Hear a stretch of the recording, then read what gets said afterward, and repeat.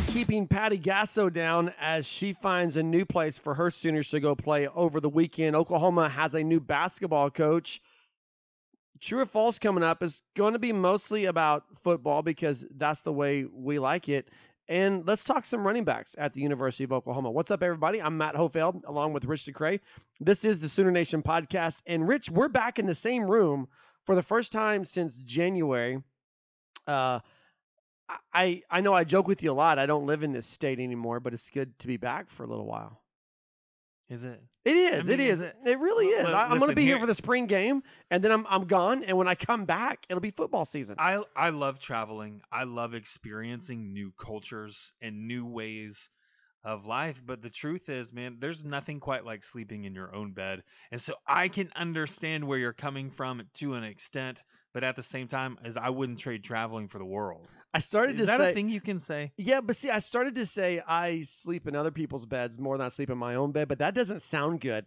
I sleep in beds Yikes. in other countries and other locations more than I sleep in my own bed, but it is good to be back. Well, we'll say this, Matt. Since January, a lot has happened surrounding the University of Oklahoma. I know you said that we're going to talk about a new basketball coach, but a lot of people are looking at this team, and this is just a quick opening statement for me, if you will, are looking at this team and wondering just how good they're going to be because there are a lot of vacancies for this new coach, Porter Moser, to fill before he actually hits the hardwood, hits the Big 12 conference for the very first time. Yeah, and he addressed that on Wednesday, talked specifically about the fact that he's got a lot of holes to fill on his roster. And then Wednesday night, he gets a commitment from Alston Mason. And I've, it's crazy to me. I'm kind of a social media addict. I guess I'm addicted to social media because I want to see. No surprise. I want to see what people think, and I want to see what they think about our podcast. I want to see what they think about our website. I want to see what they think about Alston Mason. And I saw a lot of negative reaction just to the fact that he's only a 3-star recruit. He had 2 offers before Oklahoma offered him. He had Kansas State and he had Abilene Christian. Moser comes in, offers him, and he commits on Wednesday. But I mean, admittedly, there's a lot of gaps, and he's got to get 4 or 5 more guys, and he's going to go to the transfer portal. He's going to go back to the recruiting trail. He's going to look at junior college guys, but it is a good question about expectations, particularly with this team. And if I'm Moser, as I'm doing my recruiting, I mean, surely he's called Brady Manning by now, right? Because that's one of the areas you need players is on the wing. Yeah, absolutely. Brady Manick, I think, could be a linchpin for this team. One, he's got the experience. 2, he could easily set the tone and the expectation by buying in to what Porter Moser is selling early on. And because of the relationship that he has with any player who's currently on the roster, and most likely those who are coming in as current recruits, I know they're going to recognize a name like Brady Manick. So again, if he buys in, it's easier to pull these guys along and have them buy in and then start seeing early successes. I'm not expecting this to be a great team next year. And I don't want that to be mistaken for what I'm saying because I do expect there to be early successes for this team. And again, Brady Manick coming back would be huge, but it's not going to be an indicator of where this team will be under Porter Moser. We've got to recognize this is a first-year coach coming into a Power 5 conference. And I'm going to say this as a blanket statement. Just because a guy has a 3-star rating next to his name holds very little value to me. It doesn't matter if a guy has a 5-star rating. Still, it holds very little value to me. And the reason for that, Matt, is this. We look at those numbers and we say this player has a certain level of prestige, right? But we don't know where the term prestige actually comes from. And if we were going to do a little deep dive on this, we would know that it's the French word for deception. It's this idea that someone is good, but let's see that pan out on the collegiate level because Sam Bradford was a 3-star recruit as well. Yeah, when you said 3 stars don't matter to me, I was like, well, they didn't really matter to Sam Bradford either. Look at you going deep on vernacular with this. So let me ask you this. If Brady Manning does come back, so you're saying your expectations are going to be low with or without Brady Manning? When I say my expectations would be low, Brady Manning didn't have the most notable of seasons during his But career at but the University of that's Oklahoma. one season compared to three. It is I mean, you one got season. three And solid seasons and then one it was a struggle. season of a lot of ups and downs, a lot of irregularities because of the canceling of games, missing practices, being forced to sit in quarantine. I know other players on the roster had to deal with this as well, and we saw those players return to the roster and never really make an impact. Brady Manek just happens to fall into that fold with those guys. So Brady Manek, I do think, good player, big stretch four. He gives you a lot of options on what you can do offensively, but he needs to knock down shots consistently in order to be the threat that we know he can be. That's when he becomes the game changer. And it's not just a singular player, in my opinion, that's going to make all the difference. Sure, Brady Manek gives you some credibility. Again, I talk about the experience with him, but this is not a team right now that I see as an NCAA contender. I just don't know if it's too early to go there because we don't know what this roster is going to look like. You got the Cortez coming in, the Cortez kid coming in. Right. So that's why my label of right now. But that's what I'm saying. I think it's way too early to have this. Should expectations quill a little bit? I mean, this is a program that for 10 years, Lon Kruger consistently had it in the NCAA tournament. He made a Final Four run with Buddy Hield. But he didn't make the tournament every year. And so that's what I'm wondering is should expectations be lowered? Because you got Cortez, you got the Nolan kid coming in, and now you got the kid out of Kansas City who just committed on Wednesday night. Mosier's going to add at least four more guys to this roster. One of those guys may be a seasoned veteran like Brady Manek, but there's like 60% of the players. This is crazy. Googleable information, but like 60% of the players are in the transfer portal right now across NCAA basketball. So it's different now than what it used to be. It used to be a college basketball coach had to come on a campus and you needed to give him 2 years to really recruit guys. Now he just opens up the transfer portal and says, let's make a pitch at this guy. Let's make a pitch at this guy. Let's make a pitch at this guy. And that's why I think when you go back to a kid like Brady Manek, who I think will have an open door to come back to the University of Oklahoma, I just don't know how long that door is going to be open because if you're Mosier, you're putting your roster together, and I feel like it's a first come, first serve type of situation. And so Brady Manek needs to make a decision, but I think he needs to make it fairly quick. I don't disagree with your assessment, and I think it's a very interesting wrinkle to throw into the conversation because for me and where I sit, it's easy to overlook the transfer portal. Why? Because this is the University of Oklahoma where there have been some good teams. They just haven't consistently been there. It's not Kansas. It's not Kentucky. It's not Duke. It's not these blue bloods of the college basketball realm. And so how much attraction can you actually draw or bring to the table for these players while you're courting them to play at your school in your program? One thing, Matt, I think we're going to have to consider, though, at the same time is it's not just about the players in this instance. It is also about the coach. And I know you've mentioned Moser's name. I've mentioned Moser's name. A lot of people are curious to what does he actually bring to the table, because the most exposure that Loyola Chicago ever had was 4 years ago and now this year. So we've, as a country, those who are basketball fans, there is some exposure to his style of play, but I don't know that I would go out on a limb and pinpoint exactly who he is as a coach on that limited amount of experience or knowledge that I have of him. Well, first of all, I think it's a home run hire for Joe Castiglione. I can say that. Really? I really do. Wait. Can we back up? Sure. Why is it a home run hire? Well, First, explain that. Okay, I think prestige. First of all, this is a guy whose name. Look, Indiana wanted him. Deception. There's a lot of people who wanted this guy. And when you talk about basketball blue bloods, traditionally basketball blue bloods, Indiana's listed higher than Oklahoma, and Joe Castiglione got him to come to Oklahoma over Indiana. And those are just two on a long list of programs who wanted to hire him.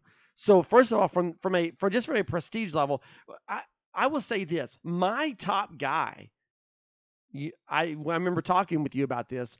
Paul Mills Yes. was my top guy. And that's where I was going to go with this But conversation. but here's the thing: the minute Trey Phipps transferred from Oklahoma to ORU, I knew Paul Mills wasn't coming. There's no way you're going to you're going to recruit this kid to come to your program from Oklahoma, and then you're going to jump ship and go to Oklahoma. Just zero chance of that happening.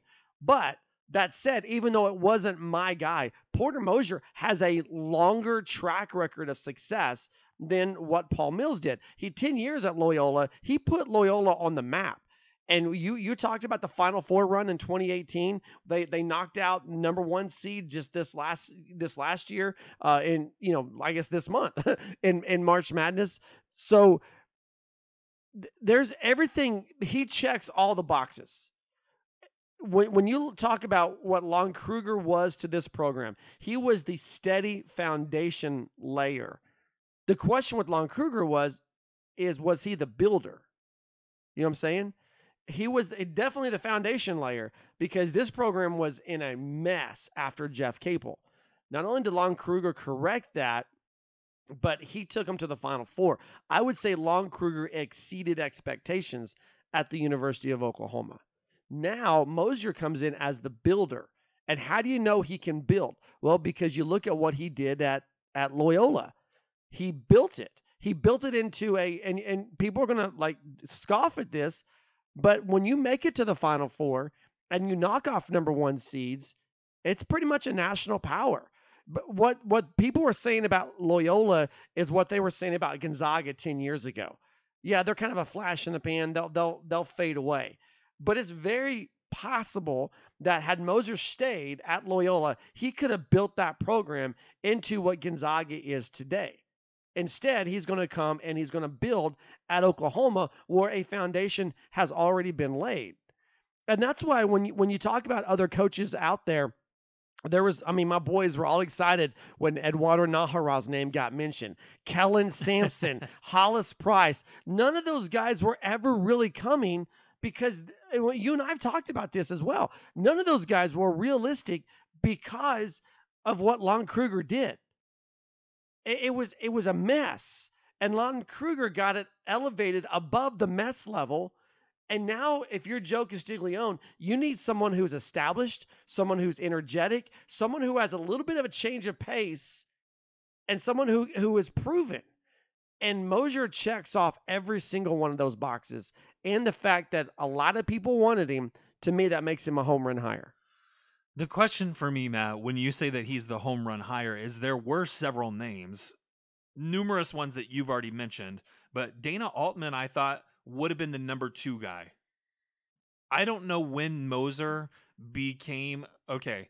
So as an outsider looking in, we had a rank of names or a Right. list of names that were consistently being published through various media outlets. Moser was never, and I knew that his name would come up in conversation because of that Final Four run, because they knocked off number one Illinois this year in the tournament. There was clearly a large target being painted on his back by some of these Power Five conferences, by conferences like the Big East, who are looking to make deep runs and establish themselves as legitimate players on the national scene, able to compete with anyone.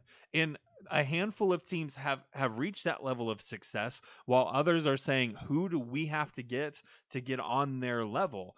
I, again, don't know when Moser's name actually appeared on the short list for Oklahoma, but it seemed rather abrupt for me.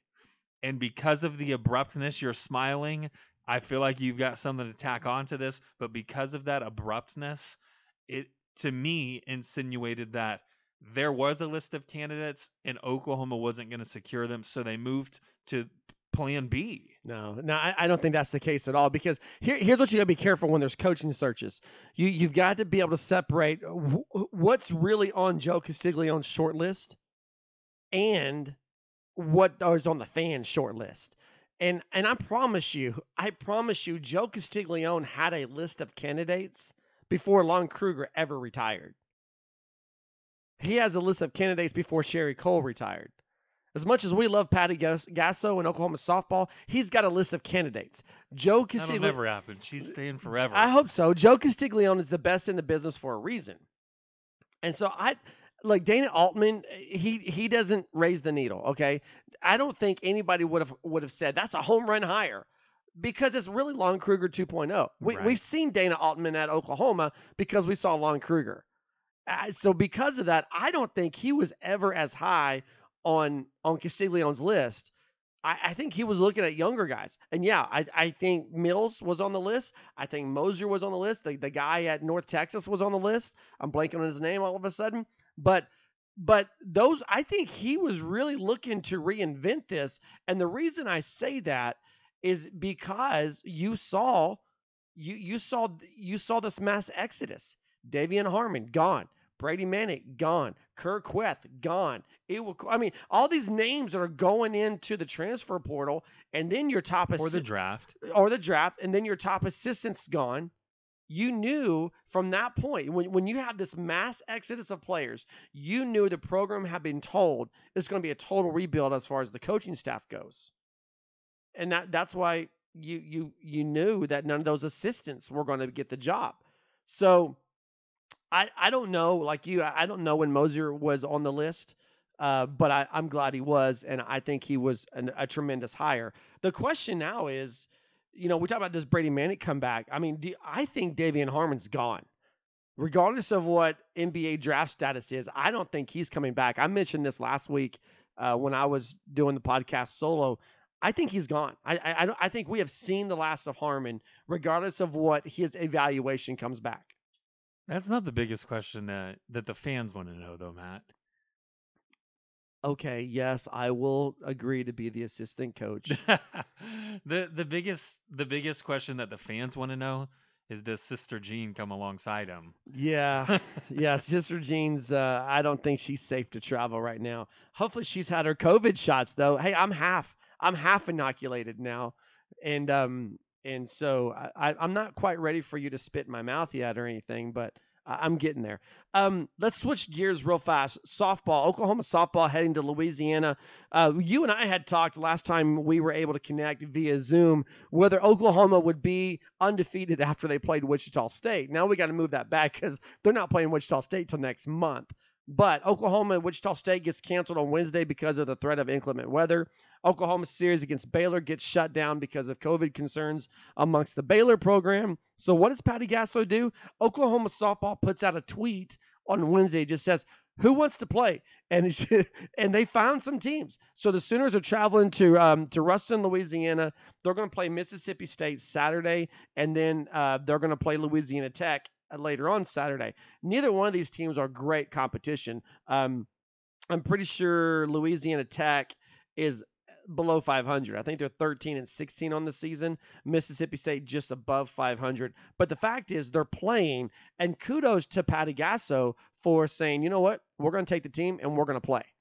The good news for the team, though, Matt, is they don't find themselves falling into a little bit of a slump. And I think the best example to use at the moment is a team like Baylor, who came in to the season number 2, Baylor basketball, what we're talking about here, came into the season number 2, had very high probability of an undefeated season, instead took 3 weeks off, didn't play, didn't compete. I don't know what their limitations were in practice, but we saw them come back and have to shake some of this rust off. So anytime, doesn't matter the level of competition, anytime you can get into a live action scenario, I think as a coach, you have to take it. And when those opportunities are removed from the table, then you better be actively searching for something to replace it. So hat tip to the university, hat tip to the coaching staff, hat tip to whoever's doing the scheduling for Oklahoma, because just for the sheer fact that they're going to be playing, I think will benefit them. And it doesn't matter the level of competition. It's not going to hurt their ranking. It's not going to hurt their strength of schedule.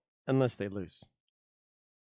Well, that's a completely different story. All right, that was a fun opening segment. We're going to move to true or false. I'm asking the questions this week as well as a couple of fan questions, and then we'll close it out talking Oklahoma running backs.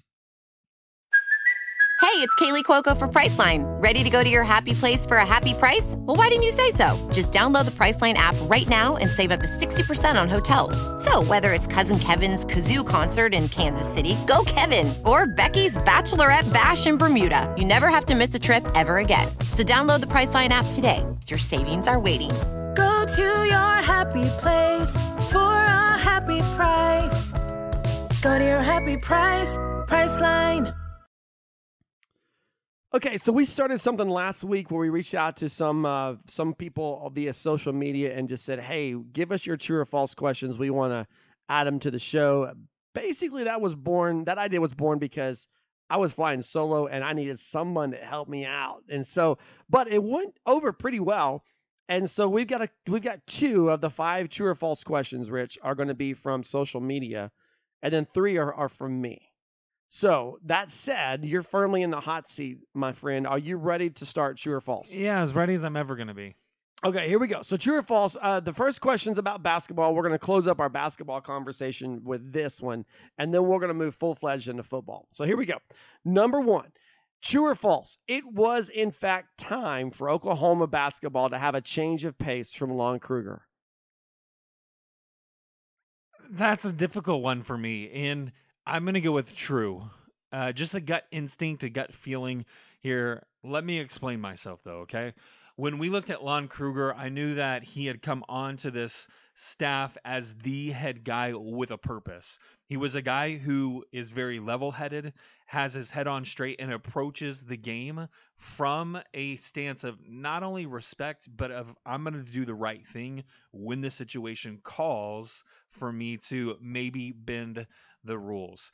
And so Lon Kruger came at an opportune moment where he had established himself longevity-wise. We knew what type of a coach that he was going to be. We knew that he would be committed here to the University of Oklahoma. And more importantly, he would be committed to the cause of righting the ship, of erasing some of the past mistakes and errors, and instead getting this university, getting this program, getting this team into a place where I think mentally they can remove the stain that was once there. Needless to say, I think Lon Kruger really hit his pinnacle with the University of Oklahoma. I think he was an excellent coach in getting players to recognize the potential that they had. Buddy Hield, a 4-year player, I think is the epitome of that. So needless to say, I think he had reached the pinnacle, and I think he was getting to a point where maybe we had seen the best of him. Now moving forward, Oklahoma's still wanting to be competitive. Oklahoma's still wanting to compete not only in the Big 12, but also in the NCAA tournament, have a couple more deep runs, and they just simply needed a younger guy. Whether that was for recruiting purposes to relate to players better, I always think assistants can fill that gap, though, so I'm not a huge proponent of that argument. But when it comes to hiring a younger guy, I think there's this notion that they can be more relatable to a player. They bring a new style to the game. They bring a fresh outlook, etc. And so when we look at the trajectory that Oklahoma was on, I think that Oklahoma had plateaued and was looking for something new. And that's no knock against Lon Kruger, because again, I think he did exactly what the university brought him in to do. Yeah, I'm just going to jump in here and echo with you. And actually, I'm going to repeat what I said in the opening segment, is that Lon Kruger was a foundation layer, but I don't think he was necessarily a program builder. And that's why you got to that plateau. He laid the foundation, brought this program out of the ashes of the Jeff Capel era, but you just saw this pattern develop over the last 4 or 5 seasons where they get off to this great start, non-conference play, early conference play, and then they just kind of nosedive into the postseason. And that it was a repeated pattern from this program. It's not a knock on Lon Kruger's legacy. It's not a knock on what he did at the University of Oklahoma, but I think you said it plateaued, and it's because he's not a builder. And so I agree with everything you just said. Okay, officially moving from basketball to football with the question of, does Brady Manek show up at UNLV with Lon Kruger's son? Just a thought to throw that out there. Who knows? Okay, so here we go. True or false? Tulsa linebacker Xavier Collins will be the first player selected from the state of Oklahoma in the 2021 NFL draft. Draft's 3 weeks away, homie. Right, I'm going to go ahead and go with true. Really? on that one. And I know where you're coming from, Matt. I do think there's a priority that is put on specific positions, and linebacker isn't typically that high up the list. But Mhm. we see Collins, who is very consistent. We see him show some natural tendencies and instincts, a desire to flow towards the ball, a desire to make plays, and a desire ultimately for contact. When you see that in a defender, it doesn't matter at what level, I think you need to start putting a premium on them. And I think that's what's going to happen for him in the NFL. He's first round talent, but again, it's all going to shake out to the needs. Yeah. And that's my biggest concern, if he'll be a first round draft pick or not. But I do think he'll be the first from the state of I Oklahoma. think he's a lock to be a first round draft pick. And I don't think I can say that about see here I really thought you would go false on this. I mean, I agree 100% with you, but I thought your Ronnie Perkins, Creed Humphrey fandom would make you say false to this. But I think when I've started looking at the NFL draft, obviously because it's three weeks out and we got to start doing our draft profiles for the website. But the one thing I find about Xavier Collins is he's pretty much a lock to be a first round draft pick. I don't see that with Ronnie Perkins yet. I don't see that with Creed Humphrey yet. Certainly don't see it with Ramondre Stevenson or the Trays. But I see it with Xavier And- Collins, and that leads me to believe that Xavier Collins will, in fact, be the first player from this state to come off the board. It is a little bit shocking to me. And the reason being, Matt, is that Creed Humphrey, I'm surprising myself. Creed Humphrey, his measurables were off the chart. Mhm. The problem is you don't get to see that in a high pressure environment where other players who are also playing the same position as you are standing next to you, watching you, and wanting to do better than you. This is a comfortable environment. It's one that you're familiar with. I get that there are still a lot of eyes on you, but when you step out at the University of Oklahoma onto the field for the first time and hear 90,000 fans, I feel like that's pretty intimidating for a player, even if it's just their first year starting, but they're a junior. It doesn't matter. I know from experience how intimidating that can be. I've run onto the field with 90,000 screaming fans before, and I can tell you when you can't hear anything and you're the newbie, you kind of shake in your boots a little bit, not from nervousness, but the excitement, the adrenaline, and the unknown. That's beside the point. When it comes to Creed Humphrey, I could see him working his way up the draft boards because of his tenacity and because, again, the measurables that he's Mhm. already posted. But I'm curious when it comes to the offensive line. We talk about, I've already mentioned position priority. Right. When it comes to the offensive line, I think the center is not the highest priority. It's always going to be the left side of that line to protect the blind side of the quarterbacks. Creed Humphrey, unfortunately, just doesn't fit that. Is he worthy of a first round draft grade? I think so. I think his body of work speaks volumes for him, Matt. I just don't think he's the first player from the state of Oklahoma taken off the list. Now, I could go back on that if we start thinking wide receivers. I mean, we're talking about players altogether for the state of Right. Oklahoma. Right. I know that. So who are you saying? Is Tylan Wallace not coming out this year? No, he's coming out, but he won't get drafted in the first round. You think why? He's not a first round grade. Okay. I don't think he'll get drafted in the second round. Okay. Now all the OSU guys all three of them that listen to our podcast are going to call me a hater for that. I don't see Tylan Wallace going until late second round at the best. I love Creed Humphrey. I love Ronnie Perkins. I'm there's no part of me that's going to say they made a mistake by coming out early, but draft boards aren't set because draft boards are always going to evolve based off of what the teams do in front of you. But here's what we do know. This is going to be a quarterback heavy draft. Yes, it is. So you're going to probably be I'm just going to guess, probably your fifth pick of the NFL draft will be the first non-quarterback pick. I'm going to disagree with you. Okay, on that one. so where do you think? I think it could happen at number 4, but I also think Okay, maybe number 4. There's an outside chance that it can happen in number 2. No, it's Trevor Lawrence, Justin Fields, and Mac Jones. We know number 3 and number 1 are locked on quarterbacks. You don't trade up that high to not get a quarterback. They're all locked on quarterbacks. I mean, look, they're who's number 2? The Jets? I don't remember. See, look at Let's you. take a look. Okay, pull it. I'm telling you, it's going to be four at the earliest, but maybe 5 before you get to the. Yes, the Jets are Yeah. number 2, and So they just traded Sam yeah, Darnold. they're going so quarterback. You're right. Yeah. So You think the Falcons need one then too? yeah. We've Look. got Jacksonville 1. Okay, and Jets they're going to 2. take. You think they're going to take Trevor Lawrence, or are they going Yes. to take Justin Fields? No. I agree. Trevor Lawrence hands Right. down number 1. Okay. There's no questions that I have Mhm. surrounding him. So the Jets are going to take a quarterback, and then was it San Francisco's third? I don't know that it's Justin Fields going number 2 though. No, I don't think Justin Fields is going to go to 4 or 5. When you look at Mac Jones, Trevor Lawrence, and Zach Wilson, sorry, I was blinking there.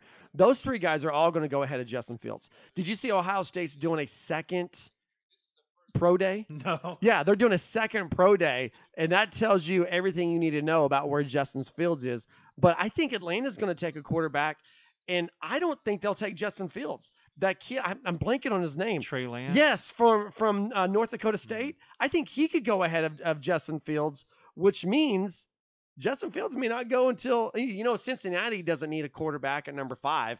That's why I said you get to number 5 before you get a non-quarterback pick. But anyway, we digress as far as that goes. Let's go back to true or false. Here's my last question. Then we got 2 listener questions. Okay, you back with me? Are you still? Yeah. I feel like you're still looking at NFL draft. Because I said that number 4 could be the first non-quarterback pick. So I just went into some projections, and it seems as though the popular option at number 4. That's Atlanta, right? Yeah. Okay. The popular option is Kyle Pitts. Okay, Now- I now- hope he goes to the Dolphins, though. There are quarterbacks being listed there, but Kyle Pitts, where I'm at least, which is CBS, Kyle Pitts is the name that I'm seeing more frequently than any other name at the number 4 pick. Man, I'd really like my Dolphins to get him at number 6, but whatever. Okay, so here we go. Number 3 on the true or false questions. Do I have your attention once again, sir? Yeah. Okay, here we go. True or false? Freshman receiver Mario Williams will be this year's version of Marvin Mims in the Sooner offense. I certainly hope so. I'm going to go with true. This is a kid who's coming in with a lot of talent and a lot of speed. We talk about guys who come in and just have a knack and a natural flow within the game. And Mario Williams seems to be that kind of a player for me. Granted, this is all on the surface. And I know earlier here in the podcast, Matt, that I said star rankings have zero meaning. They carry zero weight for me. But when you watch this kid play, I get he's not going to be the biggest player on the field, but it doesn't mean that he doesn't know how to use his body to shield defenders from the ball. Like I said, there's a lot of good that's coming with Mario Williams as he begins to lace up the shoes and step out onto the field for the first time. I'm not expecting, the similar numbers, Matt, and the reason for that would be there are established receivers that are around him. But if you're going to tell me that any freshman at the receiver position would have a bigger impact, I can't say sophomore. If any freshman would have a bigger impact at the receiver position than Mario Williams, I would be shocked. Okay, I can jump on with that when we're talking specifically a freshman. But when we talk about Marvin Mims in 2020, the kid comes out of nowhere to really lead this receiving corps as a true freshman. If Mario Williams leads Oklahoma's receiving corps in 2021, that means it's been a big failboat by some of these big name guys like Trajan Bridges, like Theo Weiss, like Jaden Hazelwood. Does it though? It does, because it's put up or shut up time for that trio right there. It is. And Lincoln Riley even said it in opening up spring practice, was that, look, the receivers underperformed in 2020. And when you talk about the heart of this receiving corps, which, by the way, has major talent, so much so that Rambo gone, Theo Howard gone. We barely knew you, Theo Howard. But if Trajan Bridges, Theo Weiss, Jaden Hazelwood, if they don't perform in 2021 and then they get beat by freshmen like they did in 2020, it's time to say it's bust for that group. And I just don't see that happening. I think Jaden Hazelwood taking the time off for the Cotton Bowl and not participating in that was kind of like a soul-searching moment for him, is how much do I want to do this at this program after the incredibly difficult year he had with the injury and then COVID. He's back and he is really making strides.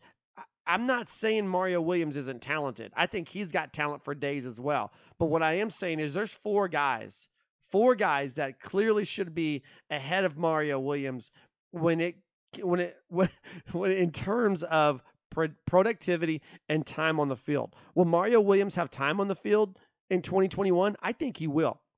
And I think he will in as much as that he's going to burn the red shirt going beyond those 4 games. But see, we haven't even talked about the H-backs, tight end guys. There's a lot of talent here and a lot of ways for Spencer Rattler to distribute the football. If Mario Williams is leading this crew, I think it's bad news. I'm saying. Okay, if Mario Williams leads this crew, man, my answer should be false on Okay. that. I was taking it from a little bit of a different perspective. and Well, I saying mean, that when you're he- talking about freshmen, you got basically Cody Jackson or Mario Williams. Farouk, Well, okay, you're right. That's a good point. Yes. I mean, there's But a couple Farouk's, of names that'll be Farouk's thrown not in. on campus right now, I No, don't he's believe. not. And so that There- kind of removes him from the conversation. There are but I'm talking across the board, defensive, offensive. If any player has a Oh, bigger no, I can't jump on impact that. I can't jump on that at all because I Okay. think there's some guys defensively that are going to have as a freshmen, yes. true freshmen. Yes. And maybe that's another topic for another. I mean, we stay tuned for next week's podcast, and maybe we can jump into that. But I don't see Mario Williams having a bigger impact than some of these guys on the defensive side of the ball that are freshmen that are on campus right now. Okay. That's just me. We will have plenty of time to do an eye test. And at the end of the season, even if you just wanted to look at numbers, Uh-huh. you would see who had the most productivity. And it's hard to compare defenders to offensive players. I get that, but you can tell the impact that an individual had on a game. And Matt, here's what I'm not So expecting. what you're okay? saying is that that Mario Williams will have more receiving yards than Jordan Mukes. Yeah, That's where you're going. Absolutely. When it comes to Mario Williams, though, I do expect him to have an impact. I'm not saying that. I'm not saying he won't. I'm not expecting him to go out and catch 8 touchdown passes. Yeah, what I'm saying is I think we got to quell the comparing him to Marvin Mims. Marvin Mims is a superior talent, and I think he'll very much be like CeeDee Lamb when he leaves. But also, his success was birthed out of necessity because what Lincoln Riley needed from the experienced guys wasn't happening. Right. I don't think Lincoln Riley is going to put himself in that situation 2 years in a row. I think they have been riding these receivers in spring ball, and the fact that Marvin Mims had such success last year paints these 3 guys, and we're going to throw Austin Stogner in there as well, paints these 4 guys in a corner where they know if I don't produce right now, I'm not producing at this university. I think that's the writing's on the wall there. Yeah. And because of that, I think these guys are going to be studs in 2021. Next question. Let's do it. Okay, What so you got? you're done talking. Yeah. Well, I mean, actually, you we're going to stay. stated your point. We're going to stay with receivers because this comes from social I've media. stated mine. Gonzo Strangelove. True or false? Marvin Mims will be even better this year, emerging as the Stoops, I don't know where Stoops came from. I'm gonna start that over because we didn't talk about Drake Stoops. I guess that's what it is. True or false? Marvin Mims will be even better this year, emerging as the Sooners' top wide receiver. Man, Marvin Mims has the talent once again to carry the load. Will he be able to do that is my question. And here's why. Before I answer true or false, Mims is going to demand a lot of attention from defenses this year Absolutely. that he didn't necessarily have placed upon him last year. Everybody was looking at some of the bigger targets, the Stogners, the potentially Hazelwood on the outside, but the Theo Weiss as well later in the season, and saying these are guys who, if they get behind the defense, we've got no shot of making a play on the ball because it's going to be high, it's going to be thrown up there, and they've got the ability to go up, high point this ball, and come down with it. Theo Weiss, with the emergence that he had in the latter half of the season, I think he would compete for that title as well. And it's the reason that I'm going to say false this year. The combination of those two things, I think there's a lot of talent at the position. There's a lot of guys who recognize that this may very well be their last opportunity. That's not the case for Mims. Will he have an impact? Will he get fairly close to the 1,000-yard mark, if not eclipse it? Absolutely. But do I expect him to be the leader on this receiving core, I don't know that I'm willing to go there yet. So I'm going to say false, just because of some of the unknown factors and how they'll play out throughout the course of the season will affect his game. Yeah, I don't think I can get on board either. Not because of talent. I mean, everything you said, he's going to demand a lot of attention from opposing defenses. But I really feel like Jaden Hazelwood is the guy this year. From what I hear in spring, If he can stay healthy, well, that's the absolutely. thing. From what I hear, what he's doing right now in spring ball, he will be a man possessed coming into 2021. And with all the attention going to Marvin Mims, he's going to be a guy that I really think we're going to be like, oh my gosh, look at how much he's improved. And I think he will be the leading receiver. That's just my way too early prediction. Yeah, and like I said, I can get on board with that. Why? I've stated it before. There is a lot of talent, and that talent is recognizing, as you've alluded to, and I'm stating that this could very well be the last opportunity. Okay, When your back's against the wall, Matt, it's all about how you respond. So here we go. Last question. Again, social media. With depth and immense talent on the defensive line, Alex Grinch will maximize looks and stunts in 2021. True or false? I'm going to go with false Really? on this one. I think a lot of the success from the defensive line has been that they've been handed a very specific role that's been concise, and they know what's being asked of them. There's not a lot of trickery. There's not a lot of deception. There's not a lot of deceit and these illusions that happen along the defensive line. Now, I get the defensive line has been extremely well documented in their late adjustments, shifts, and splits. I expect that to continue by all means, but I don't expect the defense to get any more complicated than what it is. Why? It's because that this was a defense that was so successful, even without what many people considered to be the top defender on this roster in Ronnie Perkins. Isaiah Thomas, incredibly influential upon the outcome of the game. We know what happened in the middle. You bring in two transfers, their immediate impact is felt. It's felt as well. And so I expect that to continue. I expect them to mature in those roles. I just don't expect Alex Grinch to add a lot to their plates, knowing the level of success that they've had previously. I couldn't disagree with you more on this. I really can't. And there's two reasons. Because you got several players that are going into their third season with Alex Grinch. So they're familiar with the system. And so every year that you get a player more familiar with your system, then you give them more responsibility. So I think we have not seen the full Alex Grinch defense yet. I think next year, 2021, I guess this coming season, you see way more of it than you saw in 2019.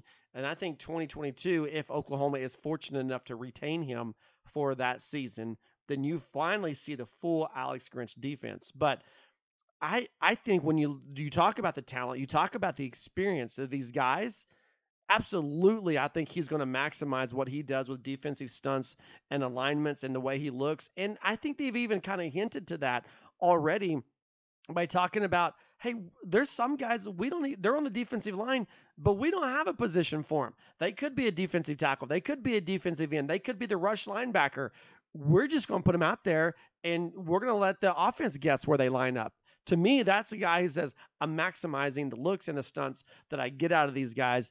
And so while I can agree, I can understand where you're coming from.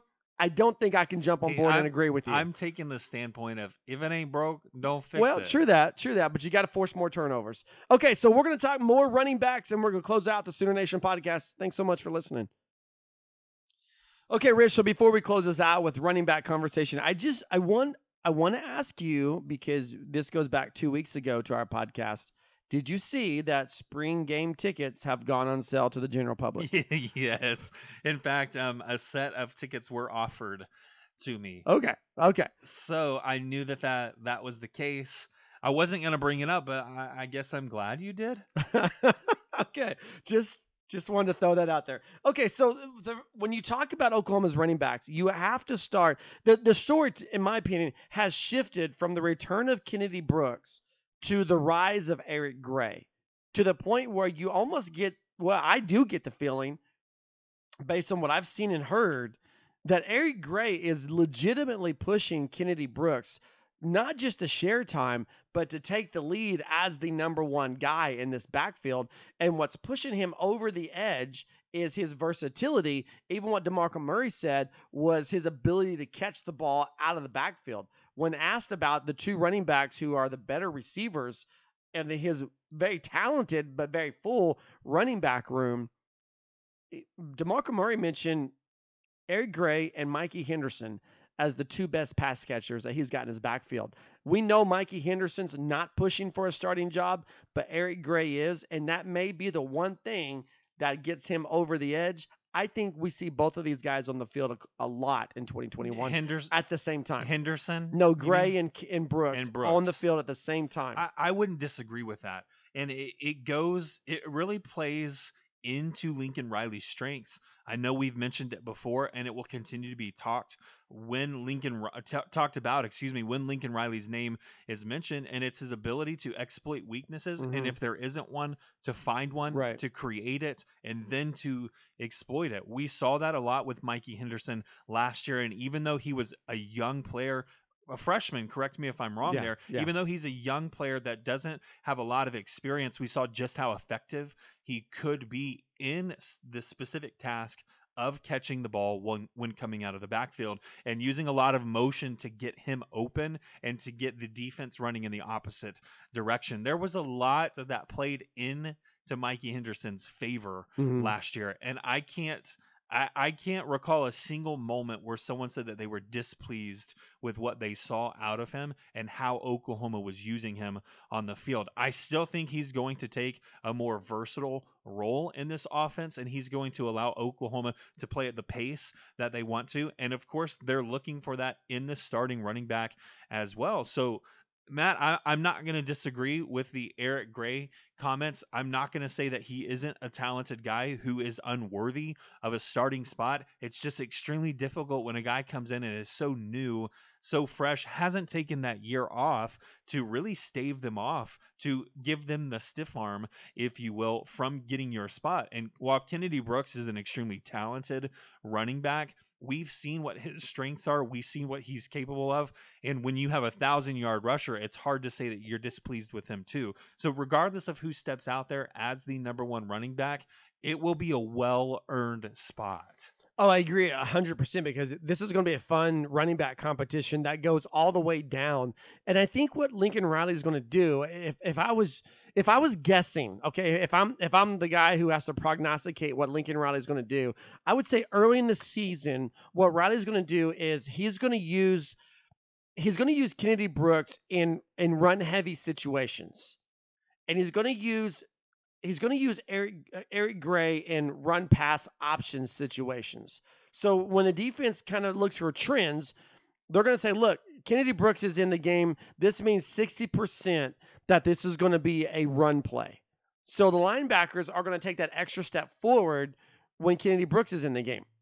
And then they're going to say, look, okay, well, here's Eric Gray. When Eric Gray's in the game, then you have a 60% RPO.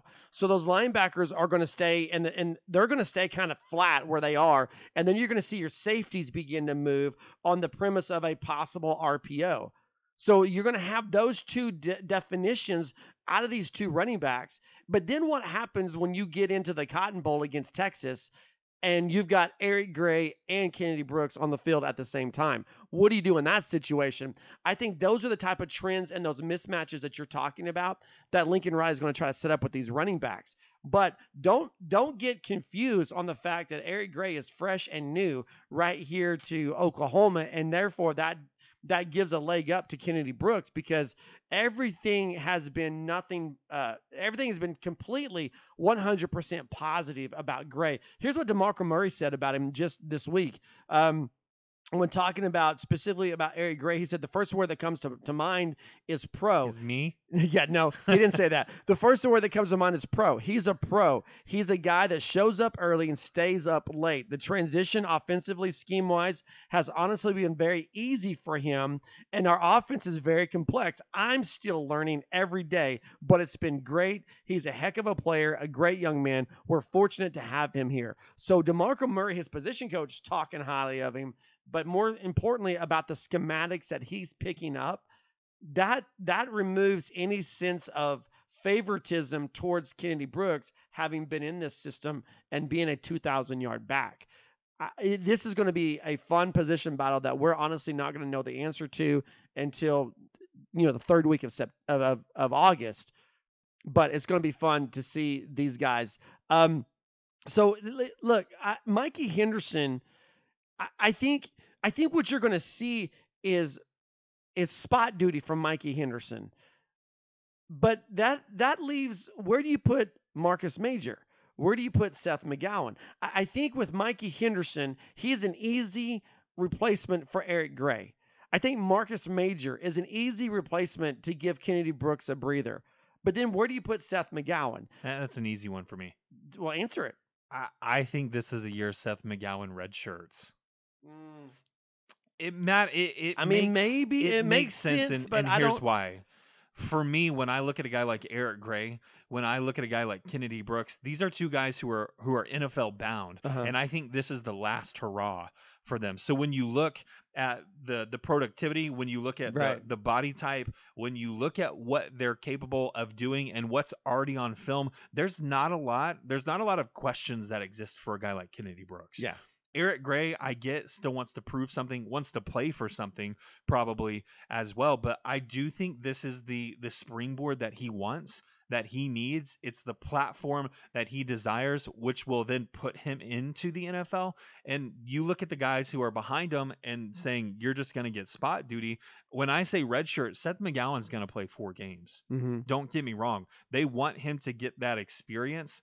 And while he's a talented running back, I don't think he's going to be able to overtake the likes of the two aforementioned names. Oh, I agree 100% with that. And then you've thrown in Mikey Henderson into this equation as a versatile guy. I don't think he's going to be limited to just the running back position. I think we see him line up all over the field, honestly. Doesn't matter what labels attached to him. He's a guy who presents this opportunity, as I mentioned, for Oklahoma to play at the pace that they want to play at on the offensive side of the ball. So why not utilize him?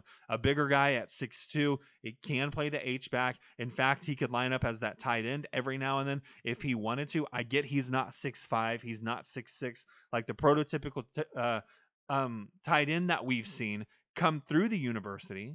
But at the end of the day, he allows you to do what you want to do and what you're capable of doing on the field. And if he has to line up there for 1, 2, 10 plays a game, then absolutely that's what Lincoln Riley's going to do. Marcus Major had a great end to the season.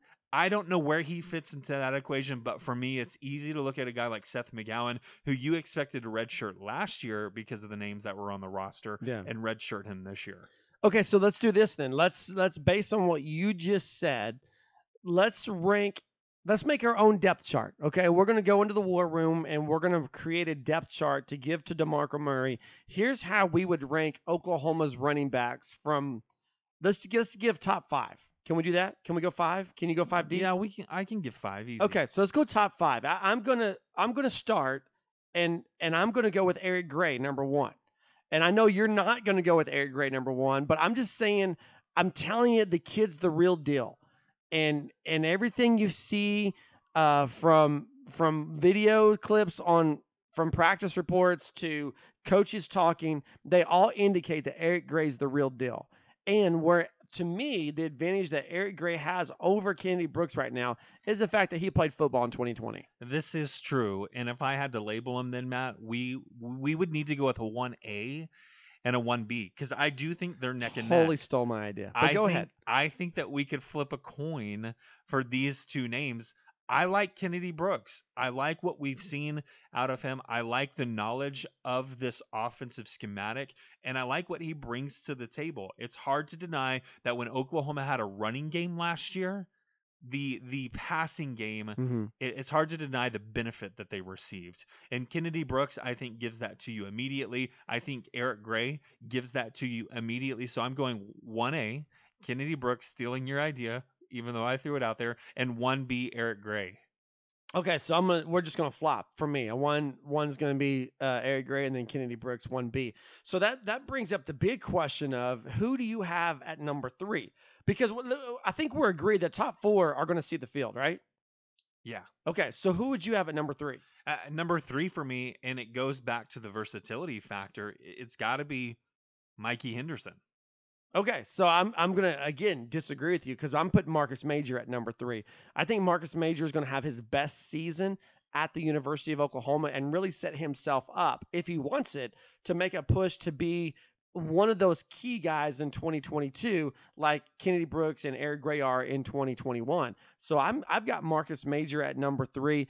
I think he figured a lot of things out last season, and I'm just going by the fantastic game he had in the Cotton Bowl. That was the best we had seen of him in college. I mean, he looked like the old Millwood guy that you see all just running through high school defenses going up against Florida. When you're averaging 12 yards a carry, it's so I've hard got not him, to draw that comparison. I've got him at number 3. You got Mikey Henderson at number 3, and I've got Marcus Major at number 4. All right, and the that's reason, where I thought you were going. Yeah, the reason for me placing him below Mikey Henderson right now is the long absence that he had.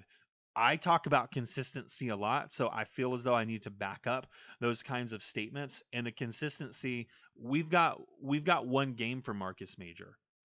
Seth McGowan had he was pretty decent against Texas as but well. Seth McGowan had a better year overall. I agree. Right? Not going to disagree with that so at all. I'm going to put Marcus Major at the bottom of the pile.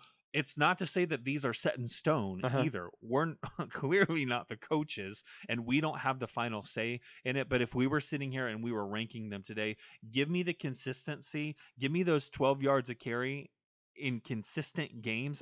I'm not expecting that. I get how unrealistic that is. But if Marcus Major can get onto the field and average right around 5, maybe 6 yards a carry, I would be willing to bump him up to that number 3 spot. No questions asked. Well, didn't McGowan have a ridiculous yards per carry average in the Cotton Bowl as well? Like, I don't recall. Look, I'm just saying. I think it was like 25 yards a carry or something like that. So this is where we're really gonna go. Oh my gosh, seriously? Are you being serious right now? I've got at number 4 for me is Seth McGowan. No, and I'm not surprised by that. That means I've got Mikey Henderson last. Right, and I'm not surprised by that because of your previous statement that they use him sparingly. I think. I mean, you kind of gave yourself away. Yeah, what you said about Seth McGowan redshirting and really applying that towards 2022, I feel that way about Mikey Henderson. I feel that's why this transition has been made with Mikey Henderson. And think about it. He's moving from H-back to running back, which means he's going to have to learn a new part of the playbook. What are you laughing at? Well, Seth McGowan had a incredible average. Right. What was it? It's 73 yards per carry. Okay. I knew it was ridiculous. I went way low. I said 25 and I was off by almost 50. So that said, I think Seth McGowan is a guy that may not see a red shirt, but will also be that 4th guy off the bench where Mikey Henderson will get the 4 games and then so you believe that they're taking him, they're shaping him, they're molding him for 22 into a naturalized running back, if you will. And it goes back to potentially missing out on a couple of recruits at that running back position, not only in this recruiting cycle, but in the previous one as well. Yeah, Mikey Henderson basically is the running back for the 2020 recruiting class. Okay. I mean, that's where they are with this. And I think they're treating him as such, not a knock against his talent and his ability, but I think the year of Mikey Henderson is 2022, where I think Seth McGowan gets more run, literally, in 2021. We'll see. All right, we will. We want to see. know, will you agree or disagree with this? You can hit us up on Twitter at Sports Heartland. You can find us on our internet, heartland-sports.com. We'd love to hear from you. We'll have a complete webpage dedicated to this podcast where you can drop comments as well. Like I said, you can subscribe to the Sooner Nation podcast just about anywhere podcasts are found. Thank you so much for listening, and have a great weekend, everybody. Boomer Sooner.